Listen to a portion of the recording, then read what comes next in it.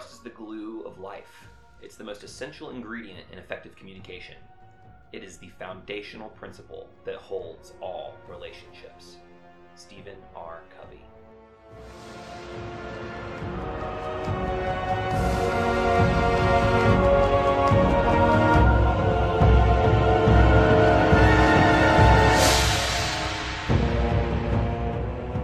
Bending, Not Breaking, Episode 1, The Boy in the Iceberg.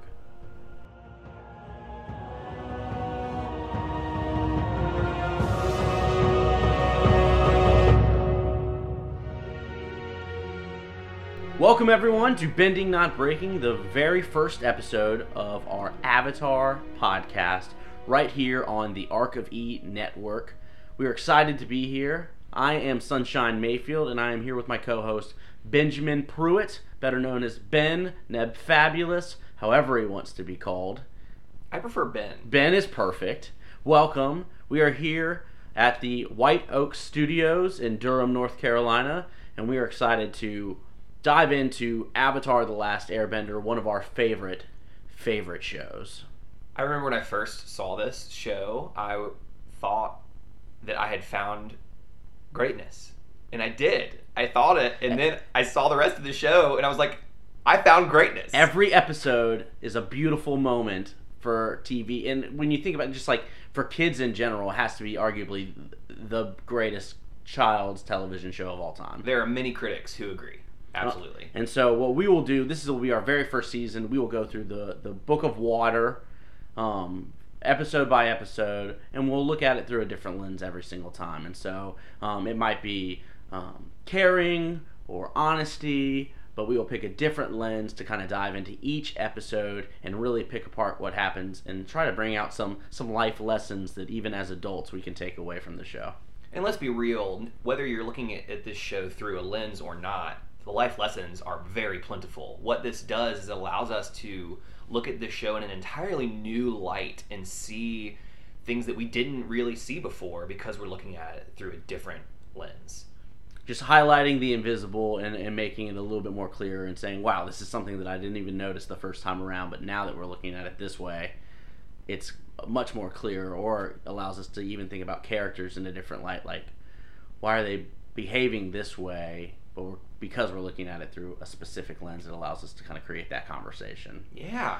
That being said, we are assuming that if you are listening to episode 1, that you have seen episode 1, The Boy in the Iceberg. And there are also probably chances that we will allude to character behaviors or things that happen in future episodes. And so a really great way to tackle this might be go and watch at least the first season of Avatar, if not the entire series, and then come back. But if you don't, we're going to do our best to behave ourselves, but we can't promise that we won't talk about things that happen in the future, but we will really try to stay inside the time frames of the show as it appears in each episode.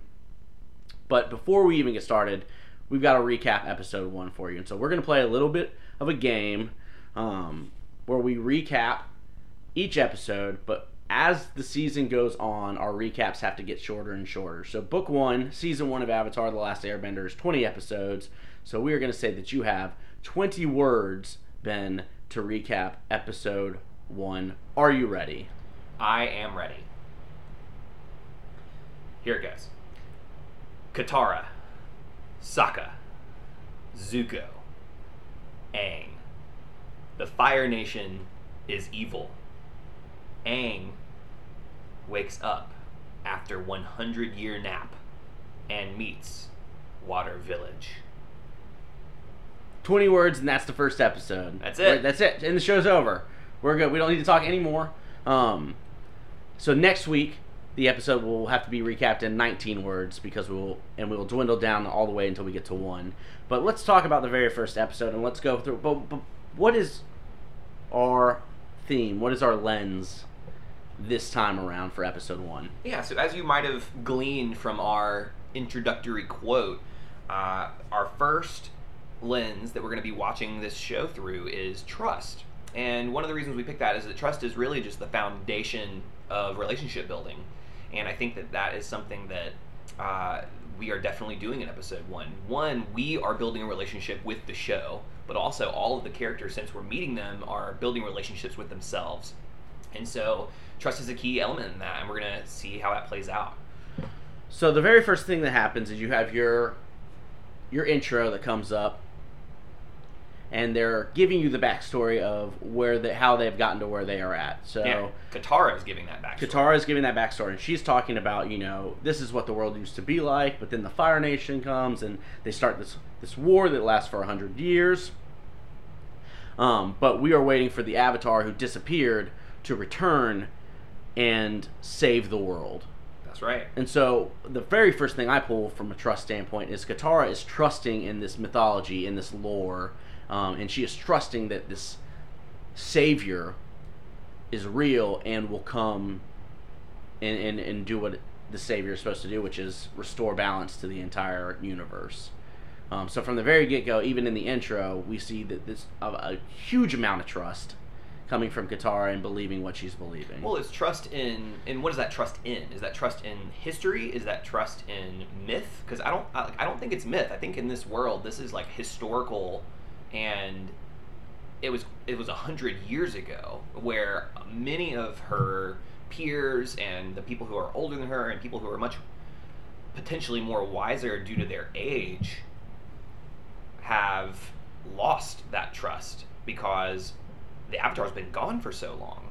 And I wonder, like, what has caused that? Is it her hope that allows her to trust more in history? Like, what is it? And I think that's a good point. What are the experiences that someone goes through, and how does that play into the role of how they trust? And we get that kind of from the get-go. So we get the intro, and then we immediately see Katara and Sokka in a canoe fishing. Katara's bending water. Sokka's trying to fish with a spear. Katara catches a fish, and then, Sokka pops the bubble on accident with the spear, and then they essentially get pushed all the way to an iceberg. Well, before that even, I think it's worth pausing there, is thinking about how Katara is trying to catch a fish through bending water.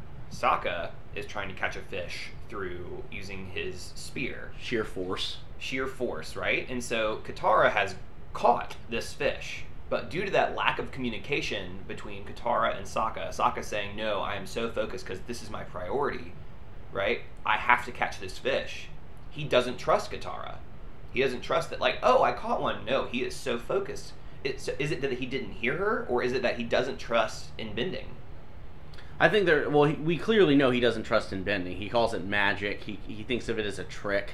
He doesn't see it as being useful, and you don't know if that's because Katara, if I'm understanding correctly, is the only bender in her current tribe, and so when he's not surrounded by bending, he's not growing up with bending, and so why would he trust in this thing that she can't really utilize to its fullest potential? So it really does play like a card trick or a party trick, and so he's so focused on what he's doing that he's oblivious to the rest of what's going on. So I don't know if I call that a lack of trust, or if it's just it's a lack of trust in bending. I don't know if it's a lack of trust in Katara, but it's definitely a lack of trust in whatever this thing is that he's hearing about or knows about but doesn't fully believe in. Well, at what point does a lack of trust in bending lead to a lack of trust in his sister, right? Because he was unwilling and unable to hear that Katara was doing the very thing that he was trying to do.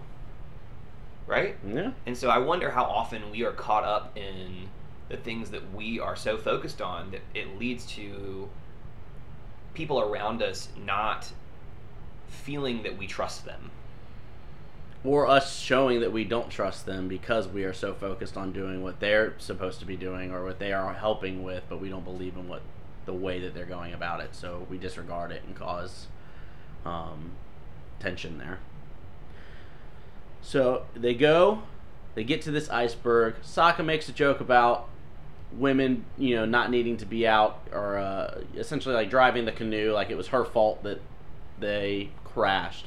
She gets angry, and because of her bending and power with the water, she splits an iceberg in two, and then we see a magical being rise from the iceberg, and we know that it is Aang the Avatar. Yeah, and there's a lot of there's a lot of things that bubbles up during her little rant, and some of it, like you can feel the resentment she has been building over time for Sokka. Like, you've been off playing soldier while I've been the one who's been cleaning. I've been doing all of these things. Do you know how dirty your socks are? Like, there was so much in that rant where that all of that pent up emotion led to her bending coming forth and breaking that ice. Yep. It was her bending powers that allowed that to happen. And I think we'll be able to really analyze this as the show goes on, but thinking about how emotions play into our bending and the power that they have because Yeah. of the emotional buildup that takes place. Yeah. And so, is this where we go to Zuko? It cuts right here. Right here to Zuko. And we go to Prince Zuko, with his uncle, and they are on a metal boat looking for the Avatar, and you get a light beam from when Aang breaks the iceberg, and a light beam shoots up into the air. It's like his avatar light. His avatar light, and Zuko immediately jumps in and says, "That's the Avatar. We have to go there. This is where we got to go." To which his uncle immediately kind of responds with, "We've seen this before. Don't get your hopes up. Like, let's." Zuko's like, "You know what this means." And he's just kind of like, I don't get to finish my game. Yes, right. And arguably, Uncle is one of my favorite characters throughout the entire show. Do you notice something that I found really interesting? Do you notice what he was doing? Like, what game he was playing? Mahjong? Was he playing Mahjong? It was a similar tile game, but the tile he was holding at the time was an air tile. It has the same symbol as the air nomads utilize. And I think that's really interesting that, like, just coincidentally, Iroh is holding a air tile as the airbender is arriving. Correct. But so I want to dive more into Prince Zuko's kind of response here. Clearly, Uncle alludes to, this has happened before, we've seen this, don't get your hopes up. But Zuko trusts so much that this is the Avatar, even though he's experienced over and over again that it isn't. Every time something like this happens, we get the feeling that, we get the feeling it happens a lot, which I don't know how often light beams shoot up from the ground. It sounds like it happened a few times, though. And Prince Zuko trusts with all of his might that this is what he needs to do and where he needs to go. Why? Why would someone do that? Why is that hope still there, built up in him so much, that he's willing to trust that this is the answer to his problems as he moves forward, even though he's been told several times that it isn't? Well, I think it's interesting because he so needs it to be the Avatar to restore his honor with his father. Like, I feel like finding the Avatar is the key to Zuko feeling like he's finally worth being loved. Right. And so we know that he's kind of been sent out, or he's run off from his family. He is searching for honor. He knows that if he brings the Avatar to his dad, who is the Lord of the Fire Nation, that hopefully this can restore his familial relations with him and bring honor back to him. And because that hope is so strong, that connection and belongingness is so strong, even though he's holding on to that so tightly. Well, I mean, like, there's a lot of data out there that talks about how we are neurobiologically wired to be loved and to want love and crave love and to want belonging and crave belonging.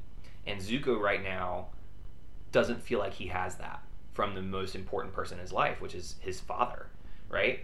I think that he will come to learn that Iroh is giving him that and really caring for him and being there for him, but I don't think Zuko is able to see that yet. And so his internal bias of confirmation bias, this has to be the Avatar, because if it's not, I'm going to experience too much pain. And that's like emotional pain, right? And so as a safety net, he is just hoping with all hope and trusting that it is, because he doesn't want to deal with the consequence of if it's not. I think so. Yeah, I really think that he is consistently banking on this happening, because if he doesn't find it, that feels way worse. And something that I already want to point out, which I didn't even think about when we were watching the show kind of the first time around, was that we've already been set up with a bias that the Fire Nation is bad from the get-go based off of Katara's story. Correct. And so we, for whatever... And my 20-word intro. And your 20-word... And we already, weirdly enough, trust Katara. Like, we don't know who Katara is, even from the intro. She's a brand new character. We've never met her before in our life, but we trust her. And so we already have a distrust for the Fire Nation and people who are part of it based off an intro. And we're 5 minutes in, and you already know this is the villain. Well, and let's be real here. The creators of the show have painted this picture for us intentionally, right? And so we have to trust that the creators are giving us this for some reason. Like, the music has changed. Like, that was intentional. There was music change when we get to the Fire Nation. It's dark and ominous music. Whereas with Katara and Sokka and Aang, we don't get that. It's very much a light and playful music, right? The very feeling is different. So at what point do we have to have faith and trust in the creators of the show? Like, they are giving us this for a reason, right? Yep, and so we know that Zuko from the get-go is likely our villain here. He's chasing after the Avatar. We know that the Avatar is the title of the show. He's the main character. Rarely is the main character the villain. And so we know that this person's looking for the Avatar and going to capture him. And so we already have a distrust for Zuko as he moves forward. Yep. We cut back to Aang. We cut back to Katara and Sokka on the iceberg. There's a passed out child on an iceberg that Sokka starts poking with a spear. And Aang wakes up. And he has a conversation with Katara where he's like, come in closer. Oh, come in closer. Hey, do you want to ride penguins with me? And immediately plays it like he's got a little joke in his head. He's willing to spit this out. This is a brand new person. And so from the very get-go, Aang is meeting two new people and trusts them completely. Yeah. It's for me, I always... with every episode I watch this, I'm like, man, Aang is such a trusting person. He just goes in with open arms to every relationship and expects people to be kind. And I think that that's really interesting because, like, it's he just woke up after a 100-year nap and he has no idea how much time has passed. Right? He has no idea. And, like, as soon as he skipping just ahead a second, like, he goes and wakes up, and after he's like, oh my god, where's Appa? And he goes and jumps on this like 12-ton bison that, for all we know, is like, it's a giant animal, right? Mm-hmm. Think about what kind of trust it requires to jump on an animal like that's face. To jump on something that could destroy you with one bite. To jump on their face and pull on their lips and to like push up on their nose with your back turned to them to try to like wake them up. Like, that's some trust right there. And then you have Sokka's the opposite end. Yeah. Because he just saw this boy come up out of the water with just bright blue eyes and like a blue tattoo on his head just shining and a light beam coming out. And he's not going to trust this person for anything. How much is it life experience that really builds into that? So you've got Sokka, who feels like he's the protector of his tribe and he's going to be the warrior, and we don't have his backstory yet, or Katara's backstory really a lot, just knowing that they're a part of a water tribe that's been ravaged by Fire Nation and they're kind of on the outskirts of life. But he's not going to trust Aang for anything. And then you've got Katara, who's kind of in the middle of this. I don't really trust, but now I'm going to start using logic, and he looks like a 12-year-old boy, and so how much harm could he really be? And so there's a weird, like, you've got Aang on one side of the spectrum, Sokka on the other, and Katara somewhere in the middle. But what allows them to trust in the way that they do? What really creates that level for them, and why are they able to live into that? So I think there's multiple layers to this. So if we look at it through Sokka's lens for a second, I feel like Sokka is, as we learn in a few minutes, Sokka is the oldest male in his tribe, and it was told to him by his father and by the elders of the tribe that he's the one in charge of protecting the village now. And I think that has manifested in Sokka having a huge burden on his shoulders that he doesn't know quite how to deal with, because let's be real, he's still like 16 years old, maybe 17, and he's trying to process this, and the way he processes it is he's taking on all of this, and so he has to defend everyone and keep everyone safe. And what that leads to is, in order to keep people safe, I need to be invulnerable. I need to be indestructible. No weakness can be shown. No weakness. And I've got to make sure that I'm staying far enough away from what could be a threat. Exactly. And so you see him poking him with his spear and creating a barrier between the two of them at all times, so that he himself won't be hurt, because if he's hurt, that leaves his tribe open to pain and war and frankly, safety. he has been painted, like, let's be real, like, he associates pain with loss of, look how small his tribe is. Like, everyone's death, left. They went right? off to war. They're gone. They're gone. And he's got to protect these people. He has no idea if his dad is alive, right? And so, like, right now, he feels like all the weight is on his shoulders. And that speaks to, I think, just you think of the past experience, and when you're talking about trust, people's past experiences are absolutely going to reflect in the way that they show up and trust people, especially in the beginning. Aang, as we learn later, I mean, he has no notion of the Fire Nation's attacks on others. For all he knows, when he was a boy, everything was hunky-dory, and people didn't mistreat each other, and everyone was kind, and so it is super easy for him to walk up to a stranger and be like, "Hey, stranger, like, let's be friends. Let's go sledding on penguins together." Sokka's coming from a place of, I've seen destruction, I've lost my family. When unknown people or strangers come onto shore, they are going to do harm and damage, and so I'm not trusting anyone. Yeah. But then you have Katara, who has also experienced those things somewhat, but also has hope and is connected with bending, and so she's probably one of the more progressive people in her tribe. But how does that speak to why is she able to trust Aang? You know, I think it's very similar to Zuko. I'm going to draw a parallel here. Like, Katara is the only bender in her village. She is now, for the first time, sees that Aang is a bender. And I wonder if her confirmation bias of, like, oh, he has to be good. He's a bender. Because he's a bender. He has to be able to give me what I need, because I so desperately want this to be true, that I wonder if that's tainting her defensiveness a little bit. And so she's not defensive anymore because she wants so much to not need to be. Right, there's all that hope of a better future or for connectedness. And so because of that, you're more willing to trust. But I kind of want to talk about I feel like there's always, especially for us as people, a place of, I'm not going to trust until you show me that you can be trusted. Well, I think Aang proves us wrong there. Like, it's one of those things where I think there's this perception that there's an off-on switch on whether I trust somebody or not. It's like, okay, I trust you now, or no, I don't trust you at all, right? And so I think that Aang is just like always on, right? And I think that Sokka is off until what, right? There's no on switch for Sokka. It's a building thing. It has to be, there has to be somebody who is willing to go there first. It's not going to be Sokka.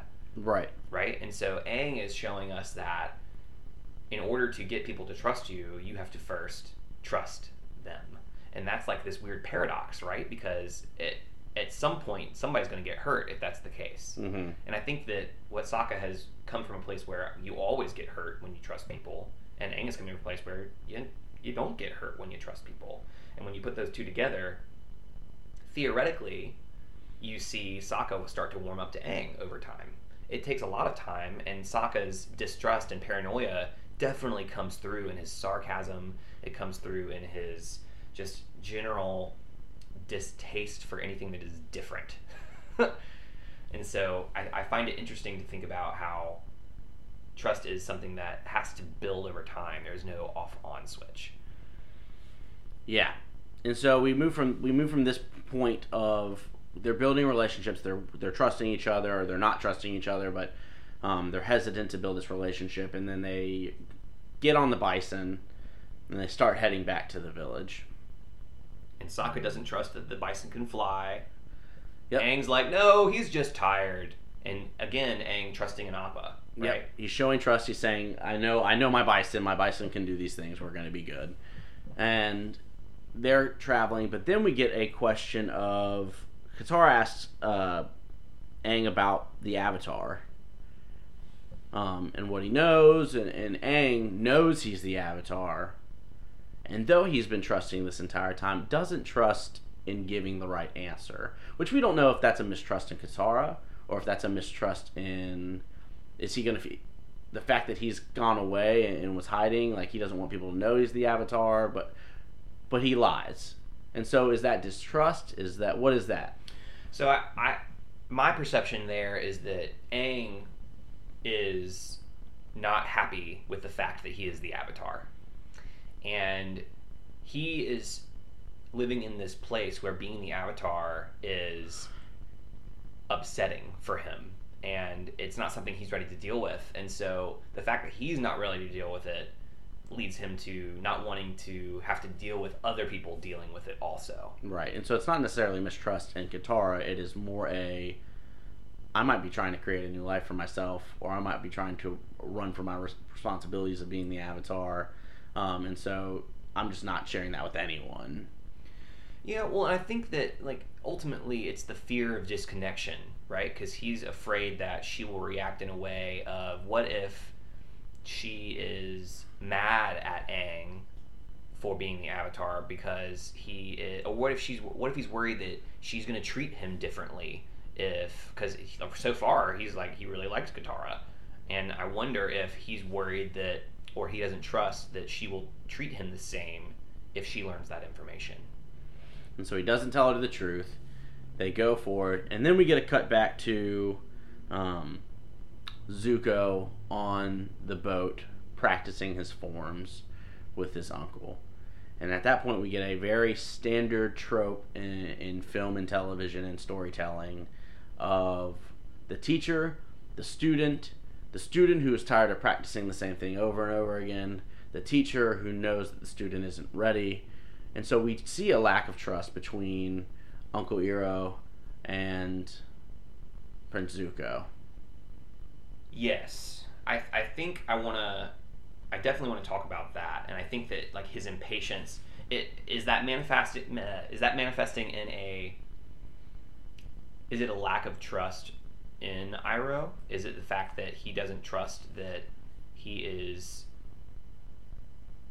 wiser, and, like, this guy has a history under his belt of, he was a commander, he was very important. He's been around for a long time. He's one of the best firebenders out there, but subtly, right? He's under the radar. This is not something that he does on a regular basis. You don't see him react with fire very often. He's one of the dragons of the West. And so he's kind of known as this all-powerful dude, but he's not one who's showing it on a regular basis. Zuko is so confident in himself and trust in his own abilities that he's ready for the next step in these more advanced stages of firebending. Uncle saying, be patient. And then Zuko responds with, I don't have time to be patient. We've got to do this and we got to do it now. Uncle kind of gives in and says, all right, let's talk about these things. Well, you know what? We see Uncle giving in, but we also see Uncle, like, kind of not. Like, he gives in and says, okay, but first, let me eat my roast duck. And so he puts it off in a way that says, nope, you're not ready because I'm going to eat this duck real quick. And it's just like, it's like this subtle, a lot of what Iroh does is very subtle. It's something that's like, if you don't know his character, which we don't right now, right? And so right now, Iroh seems kind of like a funny, humorous character that's just kind of inserted for comedic relief. When I really question, because I know the history of his character and what he will do in the rest of the series, I really wonder if all of these little things that are funny are actually intentional. And I wonder if him saying, yeah, sure, I'll teach you after I eat this roast duck, is that I'm going to teach you patience one way or another. You are going to learn this, at some point, whether it's by you choosing to be patient or because I'm going to make you live into what I'm doing, and you're going to be patient because you're going to wait on me at the very least. Yeah, and before we move on, I think we need to hark back just a second. So one of the things that we kind of skimmed over was there's two things that I really want to go back to. One, if we go back to when Sokka was distrusting Aang, Mm-hmm. and he said, you probably signaled the Fire Nation, right? Yeah. And then Katara's like, no, he's like, oh, this 12-year-old boy who airbends doesn't, like, he signaled the Fire Nation. And so again, there's this like sarcasm, and there's this I find that it's always the person who is distrusting that is using sarcasm, Mm-hmm. right? So one, how does sarcasm manifest? Is that something that always manifests around not trusting someone, just as a food for thought? And then the next question is, how often are we led to the right conclusions with the wrong intentions because of our mistrust? Because, Specifically in this instance, you've got Sokka saying, Aang probably signaled Fire Nation. and he did. And he did. Not purposefully. Not intentionally. But this Yeah. wasn't something that he did. Sokka's coming from a place of, he did it because he's luring the Fire Nation to us. So he had the wrong means to the end. But the end was right. Aang signaled the Fire Nation. It just wasn't for the right motive that Sokka thought it was. And so we are talking about how often do we really think about, like, we are confirmed by what the outcome is and thinking of what the motive of some person is, even though that may or may not be true. And how do we get around that? Well, and because we're not talking about trust for the next episode, I think it's important to realize that this comes back, right? Sokka is like, you see?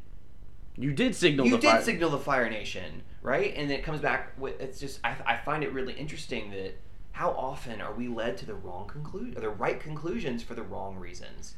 And I find, like, that's terrifying for me, because that is confirming my wrongness if I'm doing that, right? He is now going to believe that Aang is a worse person who doesn't have the safety in mind for the Water Tribe. Yeah. And he's confirmed in that, even though that is far from the truth.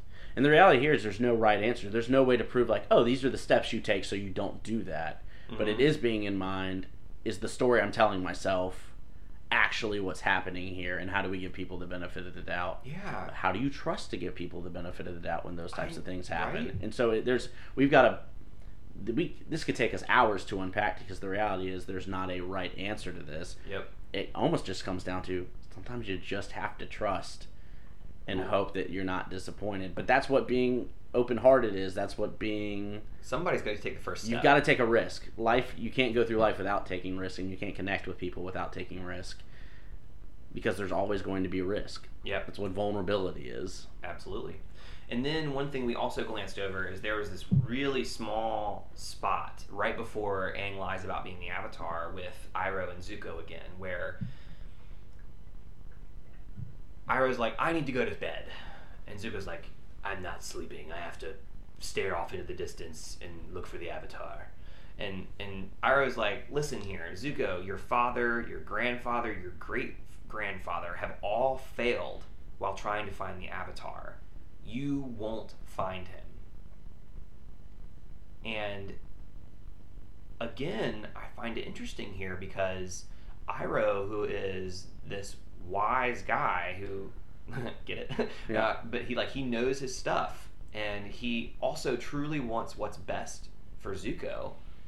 So I question why he's saying you won't find him. Well, this is so out of character for Iroh in general, because Right? he is arguably one of the most supportive characters throughout the entire series, and this is where you get a very unsupportive, very like distinct, not vague, of you won't find him. Well, let's talk about that for a second, because I wonder if he perceives this to be supportive, right? I truly believe that Uncle is saying this for Zuko's benefit. Of saying you need to focus on something else to be the better person that you are than just this entity of the Avatar that's out in the distance. He sees the Zuko that he can become. Because right now Zuko is so laser focused on restoring his honor and restoring these things, when Zuko, if he was just living his life and living a wholehearted life and trusted people, would be happier, would be potentially in a better place if he was willing to accept the love that is in front of him. It also seems like Zuko is trusting a story of the Avatar is bad. Like this is a constant struggle that we get, is that the Fire Nation has crafted this story about what their life needs to be like and who their threats are, and Zuko is 18 years old, 17 years old, and he's trusting completely in this because he's willing to take a child, which he doesn't know as a child. He already assumes that it's a 112-year-old man, back to the Fire Nation to be punished or to be captured. I mean, he's doing this off the trust that this is what's best for his family and for his people. And well, and I find it like I'm also called to think about the relationship of age between Zuko and Uncle. Also, like Uncle's an older guy, and Zuko's again 16, right? And so I find it so interesting, and I think this plays into a lot of the adult conversation around teens these days. Around teens have no respect for age and no respect for this, and how, like, is that a question of humility? Is it, because I do this too. I often question my superiors of like, well, they've just been here for so long. They just need to. It's time for a new era. And there have been times when I have learned a lot from my superiors, and I have learned from the people who have the capacity to teach me. But then, like, where is that line between where I lose trust in my superiors, so that now I'm no longer able to hear the wisdom that they can provide? Right? And that goes back to the conversation with the trope of student-teacher, and it goes like this relationship between Uncle and Zuko is really interesting through a lens of trust, because there's so much to dive into around it. Absolutely, and I think for me, with my superiors and people that I've worked with and mentors in the past, that trust is there almost implicitly from the get-go. These are people who've gone through this longer, they've been ahead of me for longer, they know more than I do. And I know that from the beginning, and then you continue to work with them and years go by and you're still working with them, but at a certain point, sometimes for me, the ones that I've stopped trusting are the ones that I see shift away from my cornerstone values. The ones where I see that their reasoning might not connect well with where my cornerstone, my purpose, or my values line up, and that's where I'm able to kind of step back and think, is this really what's best for me? And that illuminates this situation for me, because I wonder if Uncle and Zuko's values are aligned right now. Right? I think that Zuko is his value right now is on the restoration of his honor. That is like his sole focus. And that requires, based off the narrative that he has been told, that requires that he find and bring the Avatar to the Fire Lord. And Iroh really has a whole nother agenda. He is truly just invested in helping Zuko be a wholehearted person and living his life to the best of his ability. And those two things aren't aligning right now. And so I can see where that mistrust is coming from. That's really cool. And so we then move on, because I want to wrap up at least the story part of the episode. Aang goes back to the Water Tribe's village. He gets introduced to the Water Tribe. They don't trust him off the get-go. They haven't seen an airbender in so long. Who is this person? Why is he here? They've seen a lot of pain. We've already kind of grappled with why people might not trust Aang out of the Water Tribe. Aang does a trick with bending and immediately wins over all the kids. And we're talking again with kids who maybe haven't seen that same pain or haven't processed it the same way, and so they're way more likely to trust Aang and what's going on. Aang and Katara go to an old Fire Nation ship, because what am I missing? Because I think there's two things that I want to talk about before we get to the Fire Navy ship. The first is I find it really interesting that Sokka is training toddlers for war, right? And they're all clearly like itty bitty, right? And so I gotta pee. And so like I think that his we talked about Sokka, the reason for Sokka's attitude and Sokka's being earlier, and I think that really is again brought to light here, right? There's a lot of scarcity in Sokka. He doesn't believe there is enough people, there's not enough time, there's not enough resources, and so it leads him to rash decisions. And so does our lack of trust lead us to arming children, right?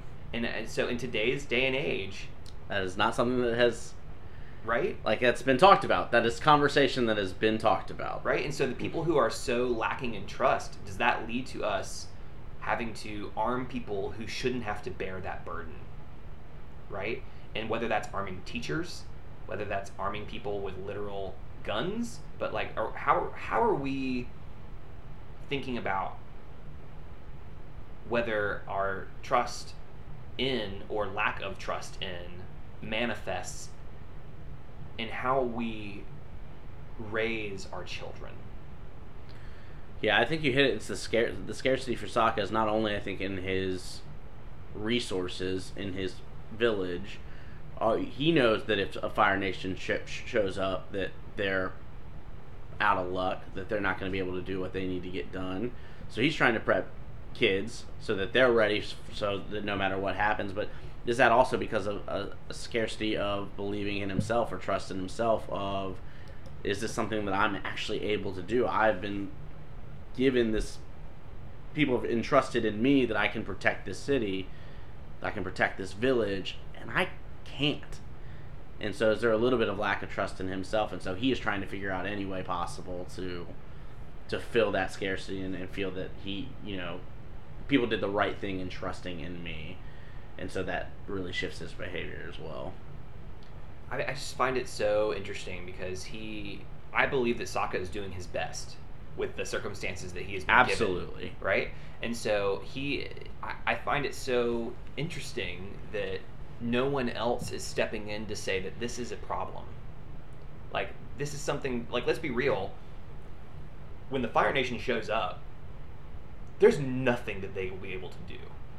One bender, and one warrior. One warrior that is 16. And not that good at being a warrior. And not that great at it, quite frankly, at least not yet, is not going to be able to defend from a few firebenders, not much less an entire ship or multiple ships. Yes. Right? And so at what point is this futility, at what point do we say this is not helpful and this is something that is not going to promote our wholeheartedness and our well-being if we continue to live this way? Well, so how do you respond to the question with that then? That, well, you got to do something. You can't just sit there and say, if the Fire Nation ship is coming, we're done for, so we're just not going to do anything. And so I wonder if that's part of it, is the elders of the tribe are partly saying, like, they've got to do something. And if training toddlers is it, that's it. I disagree with that. I think that if doing something, that something is, I'm going to live my best life with the circumstances that I've been given. And I'm going to implement change. And we see Katara and Sokka going off to implement change as they go off on, spoiler alert, with the Avatar, right? And so as they go off and take that, they are doing something. Right. In a productive way. So even though it's not going to create an immediate change in that second, it doesn't create a change that day. They are hoping to do something that is going to create change a year from now, 6 months from now, 10 years from now, whatever that looks like. But that is going to be more helpful than Sokka staying at home and training 3-year-olds. Well, and I believe so. Yeah, and so that's up for philosophy, but I think I agree that... I just think about the mental state of that 3-year-old who is going to grow up living in that fear like Sokka is. And that distrust and then the lack of connection and everything else that comes from that, and a fear of everything in life. So they leave. Our Katara and Aang go see the Fire Nation ship. Penguin sledding. They go penguin sledding. That leads to this ship. They know they're not supposed to go on it. They know that they've been told that they probably shouldn't. They do anyways. Well, I think it's really interesting that Aang goes into that saying, if you want to be a bender, you have to let go of fear. And I think that it's really important for us to pause right there and to let's think about how Aang and Katara, what are the differences there? let's Aang is an accomplished bender. He has mastered air. Yep, he is an air master. Right? Katara is play bending because she doesn't know anything else. She is able to do a few things, and that's just because she's gleaned that from just doing random stuff over her life. And so I wonder, at what point do we need to think about how privilege plays into our lens of trust? Aang is able to trust because he also knows that if someone proves him wrong, he's got the ability to defend himself in that. Exactly. And Katara doesn't, right? And so at what point does his privilege allow him to be more trusting, right? And so does that play into the fact that Sokka is not very trusting because he can't defend himself, right? And so I wonder if that confidence and security of being able to defend myself in such a way, and I wonder, is that like self-defense classes? What are those things that allow us to be more trusting if we have the privilege of being able to defend ourselves? It's almost the competence breeds confidence. I'm confident that I can handle this situation because of the skills that I have, so it allows me to be more open or to go into deeper things. If you're not confident in that, you're way less likely to be able to participate in those types of activities. Yeah. And so he convinces her. Yep. They go onto the ship. And this is where we get this moment of Aang coming to a realization that life isn't what it was like. I think it's been more like 100 years. Well, he pushes back too, because the first thing he says is, Katara starts telling the story of like the Fire Nation did all these things. And Aang immediately goes, that's ridiculous. I've got friends all over the place. I've got friends in the Fire Nation. Do I look like a 112-year-old man to you? And so he pushes back based off of his beliefs and his experience. Very quickly, she says, no, man, I think you've been gone for 100 years. To which he's just like, oh, wow, I have been gone for 100 years. Which this might be like my only like quirk with this episode, but we're on a time constraint. It's a 22-minute episode, but he very quickly goes from being like, "Oh, this is not right. This doesn't seem right." And she's like, "Nope, you've been gone for 100 years." And he's like, "Wow, you're right. I have been gone for 100 years." If we think about, like she said, we'll think about it logically. This happened, and it's been this amount of time. It has to have been 100 years. And he's like, "Wow," and like his immediate acceptance. I think we have to treat that as intentional. Right? I don't like, if we treat that as a quirk, I think we lose some of the value of what it could mean in terms of like, is that really just representative of how trusting Aang is? Right? He pushes back, she provides a factual thing, and then he's like, okay, well, I trust her enough to be like, this is real. Right? And he's like, I get it. This is the, what does that really say about Aang, that he is so trusting? Right? Yeah. And then what does that say about us? What does that say about when we don't trust him, when right? our own personal beliefs get pushed back, and someone shares that it might not be that way? Do we, one, give the person who's sharing us that story or their experience the benefit of the doubt because we trust them? Two, because they're able to provide facts, do we trust them? Or do we not trust them even with facts and experience because we are so ingrained in our current beliefs and what it's like? Yeah. Absolutely. And how do we move forward from that? Because either way, I think there are some instances where someone can present their experience to you, but that might be an outlier, and that's not what that's not what the rest of things are like. And so I think there's a weird balance or weird dance that has to go on in between those moments of how do you really trust? And he gets presented, he trusts Katara.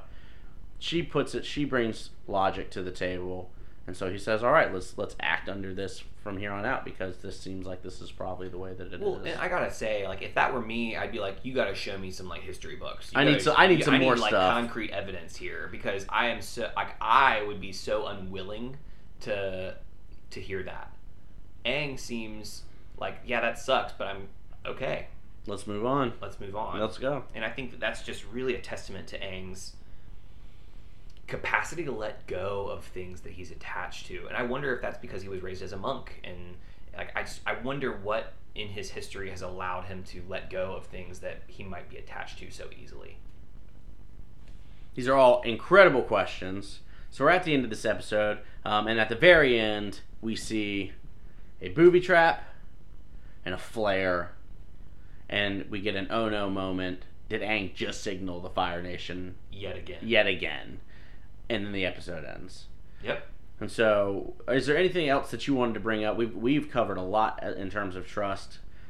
Is there anything else that you wanted to kind of cover that we missed throughout the entirety of the episode that we wanted to make sure that we hit on before we wrap on our trust episodes and before we move into our trust exercise that we will end the episode with? Yeah, I mean, the only thing that might play right there is at the very end is, should Aang have trusted Katara, and should they have not gone into the ship? Like, she was right. It was booby trapped, right? Like, so at what point, and would that have changed anything? Right? Like, would the Fire Nation have still shown up? Fire Because they were Nation already on their was way. already on their way. They saw that, and they were really close to it at that point. So again, I wonder if he had lived and played it safe, would he have been like? I just wonder what that would have been like, how the story would have changed, and how they would have treated each other differently if they hadn't gone into that ship. And that's really all I got. Yeah, and I think it's worth just highlighting again what's the role that trust plays in us and the way that we're able to connect with others. What allows us to trust more or trust less. But I think the big takeaway is someone has to be vulnerable first for trust to actually take place. Yeah. The premise of if everyone lives under the premise of you have to show me why I can trust you before I can trust you, nobody will ever then trust no anybody. one will ever trust anybody. Yeah. And so we can't all live under the premise that as a way of behaving of you have to show me I can trust you. At some point, someone's got to take risk. And Aang is a really excellent teacher for that. Like for me, when I think about what it looks like to just trust openly, I think of Aang, right? He is one of the paragons of just open and trusting personality. He's going to assume the best. He's going to act under the assumption that people aren't trying to hurt each other, that people aren't trying to hurt him, and he's going to trust and move forward. And we see a benefit in that in the way that he connects with people throughout the series because of that. Sometimes it hurts him. Like, sometimes it gets him into sticky situations. But the only reason he was really able to connect with Katara and Sokka, who end up being lifelong friends, is because of his ability to trust in the first place. Cool. And so now we're going to end up our wrap, and we are going to go to our next segment, which is going to be, how do we take this away and move this into our actual daily lives? How does The Boy in the Iceberg and the show Avatar give us an opportunity to make changes in our own personal lives as it comes to trust in what we're doing? So when we come back, that is what we'll do.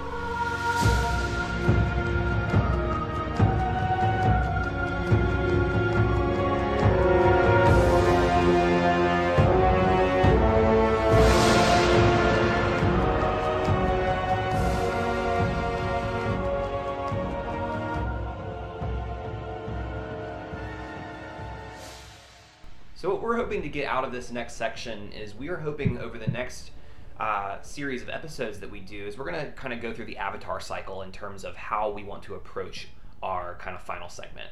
And so we're going to go through each episode with a different lens of the Avatar cycle, meaning water, earth, fire, and air. And because it's book one is water, we're going to start with water. And so for these first 4 episodes, as we kind of tap into the elements, we're going to kind of describe these elements and help us all be on the same page when we're thinking about it. And then once we're all on the same page of what each element does and how it affects our personality, we're going to then kind of go through the lens of the episode and see how they connect and see what that brings us to in terms of a lesson that we can learn. And so first I kind of want to just talk about what water is. And so we're kind of going to go back and forth around what water kind of symbolizes for the two of us. And so when I think of water, I think of the ocean. It's deep and there's a lot of waves and it's rocky, but sometimes I also think about how it's really calm and it has both sides of that. What about you? For me, I've always seen water as something that cleanses and flows, and so as it moves, it washes what it goes over. But also, it's a solvent, and so anything that kind of gets put into water it absorbs those toxins and those things that are being put into it that maybe aren't supposed to be there. And so as it's so free flowing and how it meshes with everything, sometimes that can be good, sometimes that can be bad, but it's still there and it's going to do it regardless. What I also love about water is that it can fit in, it's very fluid in that it can be a solid, it can be ice, it can be very fluid and flexible, it can be a gas and steam, it can be hot, it can be cold. It has lots of forms that it can take. It's flexible, right? And so I think that kind of gives us an idea of what water is. And now let's think about if we were to adapt that to personality traits. What are some of the strengths that come to mind when you think of water? I think it's someone who's sensitive and empathetic and has the ability to free flow and meet people where they are. This is a personality trait of someone who can really understand what drives a person and gives them life. Water is such a life-giving property and really lets things grow. I kind of think of a rain. You can nurture other people like plants, and so you can either give it just enough rain so it can grow and develop, or you can also kind of drown it. You can kind of drown things that are meant to be growing because of how much water you're giving it to. So I kind of think of it as that. Yeah, so if it's an overused strength. Yeah, right? Exactly. So yeah, the only thing that I would add to that is just that it's flexible again, and I think that that's really awesome because flexible, not just not physically, but it's easy, go with the flow mentality of like, yeah, I'll do whatever fits the group, and it's kind of this glue almost for a group of people. Okay, so we talked about some of the strengths of water. What about some of the challenges that come with it? You kind of started talking about this. Yeah, we talked a little bit about the toxins. I think that a lot of times water people who associate water or have strong water personalities, they feel so much of what's going on around them. And so if there's a lot of negativity that's around them in a group, that they're going to internalize that, and that negativity is going to seep into the water that they kind of provide. Yeah, water gets tainted by the things that enter it, right? And so it takes on whatever's around it, the good and the bad. Yep, it can help clean, but it can also become very dirty based off of what the environment it's in. And it's also like when it's left still, it becomes stagnant water, and that's never like that feels weird to me. I don't want to be stagnant, right? And so there's a lot of things that come around that. It's you just lose your identity when sometimes you are taking on the identities of others. Exactly. Yeah. And so now that we've kind of fleshed out what water looks like and how it feels in us, I kind of want to look at it through this lens of trust. And so what comes up for me is you were talking about how we take on what's around us as water, because all the things that are around us affects the pH level of water, right? And so for me, I really what comes up for me in terms of trust is I don't want to lose trust, similar to Sokka, in that I don't want to continually take on the problems that are around me. And so for me, what comes up is I need to set more boundaries. I need to put systems and processes in place that make it so that I am not tainted by the emotions and the feelings of the people around me. I am able to be empathetic and care, but I am also able to say that this is not me and not my problem, right? Does that make sense? And it's weird because sometimes it's contradictory in itself, right? We want to help others, we want to be there for others, but we have to make sure that we are personally in the best place to be able to pour into someone else. And so yeah, well, I mean, stagnant water or toxic water is not helpful. Like, I have to be clean if I'm able to cleanse, and therefore if I want to trust, I need to make sure that I have purified myself. And the way that I know best how to do that is to set some boundaries around what I'm allowing myself to take in. I'm not going to let myself be around a toxic relationship if I am aware that it's toxic, right? And so I want to just create some boundaries around making sure that I am not taking on toxic things so that I can be more trusting of others. Yeah, that's interesting, because the way that I'm almost viewing it for me is I want to be more like Aang and being, if knowing that sometimes people need to see that you can be trusted, I need to be the one who makes kind of that first step and say I'm going to be vulnerable enough to open up the conversation, to open up this experience so that maybe you can trust me a little bit more and we can create that connectedness. And I almost I kind of take that in, how do we open up the dam a little bit, or open up the floodgates a little bit so that water can stop being stagnant and have a place to go? And how can I be that vehicle for that almost? How do I kind of play in, and what are the things that I get to do to people to show that I'm willing to be in this relationship or willing to be connected, and I know that to meet you where you are, I need to flow to where you're at, and allow you to have a place where you can kind of flow into. And how do we make sure that that is a clean and non-toxic place, and how do we do that in the best way? So I think for me, that's, I want to work on being that first person to open up that channel.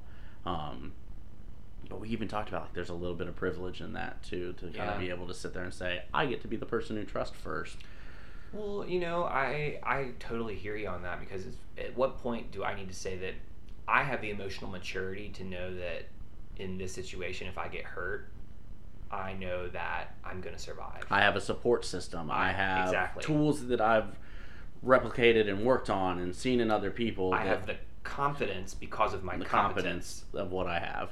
And because, we'll be very blunt and blatant, the emotional work, connecting with people, has been a part of our careers for at least the last 10 years. And so we do have a lot of the skills of, we know how to handle this situation, or we can trust that if something happens or we get hurt, we do have something to fall back on, or we have a support system that's there for us. And I'm grateful for that privilege. Absolutely. So, thank you for indulging me in our water exercise. If you're listening to this, I really want to encourage you to think about, what are the ways that you can think about the water that is affecting you in your life, and how are you going to use trust and use that waterness to help you make some decisions in your life that will help you live a better life through a lens of trust. Absolutely. And so before we go today, before we end things, there's a couple things we want to make sure that everyone is aware of. One, you can follow us on Instagram and on Twitter at the Ark of E. Those are great places to. We're also on Facebook, so you can find us there. Two, if there's something that spoke to you in this episode that wasn't about trust, it was about connecting or belonging or fear, and there was a lens that you really see this episode through, write us at thearkofe@gmail.com and share that story with us. We would really love to hear it, and that might be something in the future that we're able to kind of share with the rest of the show with your permission. But we would love to hear, how does Avatar speak to you? How specifically did this episode speak to you? If you feel like you've got a better 20-word recap for this episode, you can tweet that at us at the Ark of E. I think for us, we will be interested to see who can come up with better recaps as the words continue to get shorter and shorter. Or if there's a really cool lens for an upcoming episode that you think that we should look at, shoot that to us on Twitter or on thearkofe@gmail.com, and we would love to get that feedback. Next week, we're going to be diving into the next episode called The Avatar Returns, and we're going to be looking at that through a lens of responsibility. And so that will be our lens next week, responsibility, as we watch The Avatar Returns. Thank you so much for listening. I am Alex Mayfield, or Sunshine Mayfield. And I am Ben Pruitt. And this has been Bending Not Breaking, an Ark of E production. We look forward to having you listen next time. Thanks for joining us.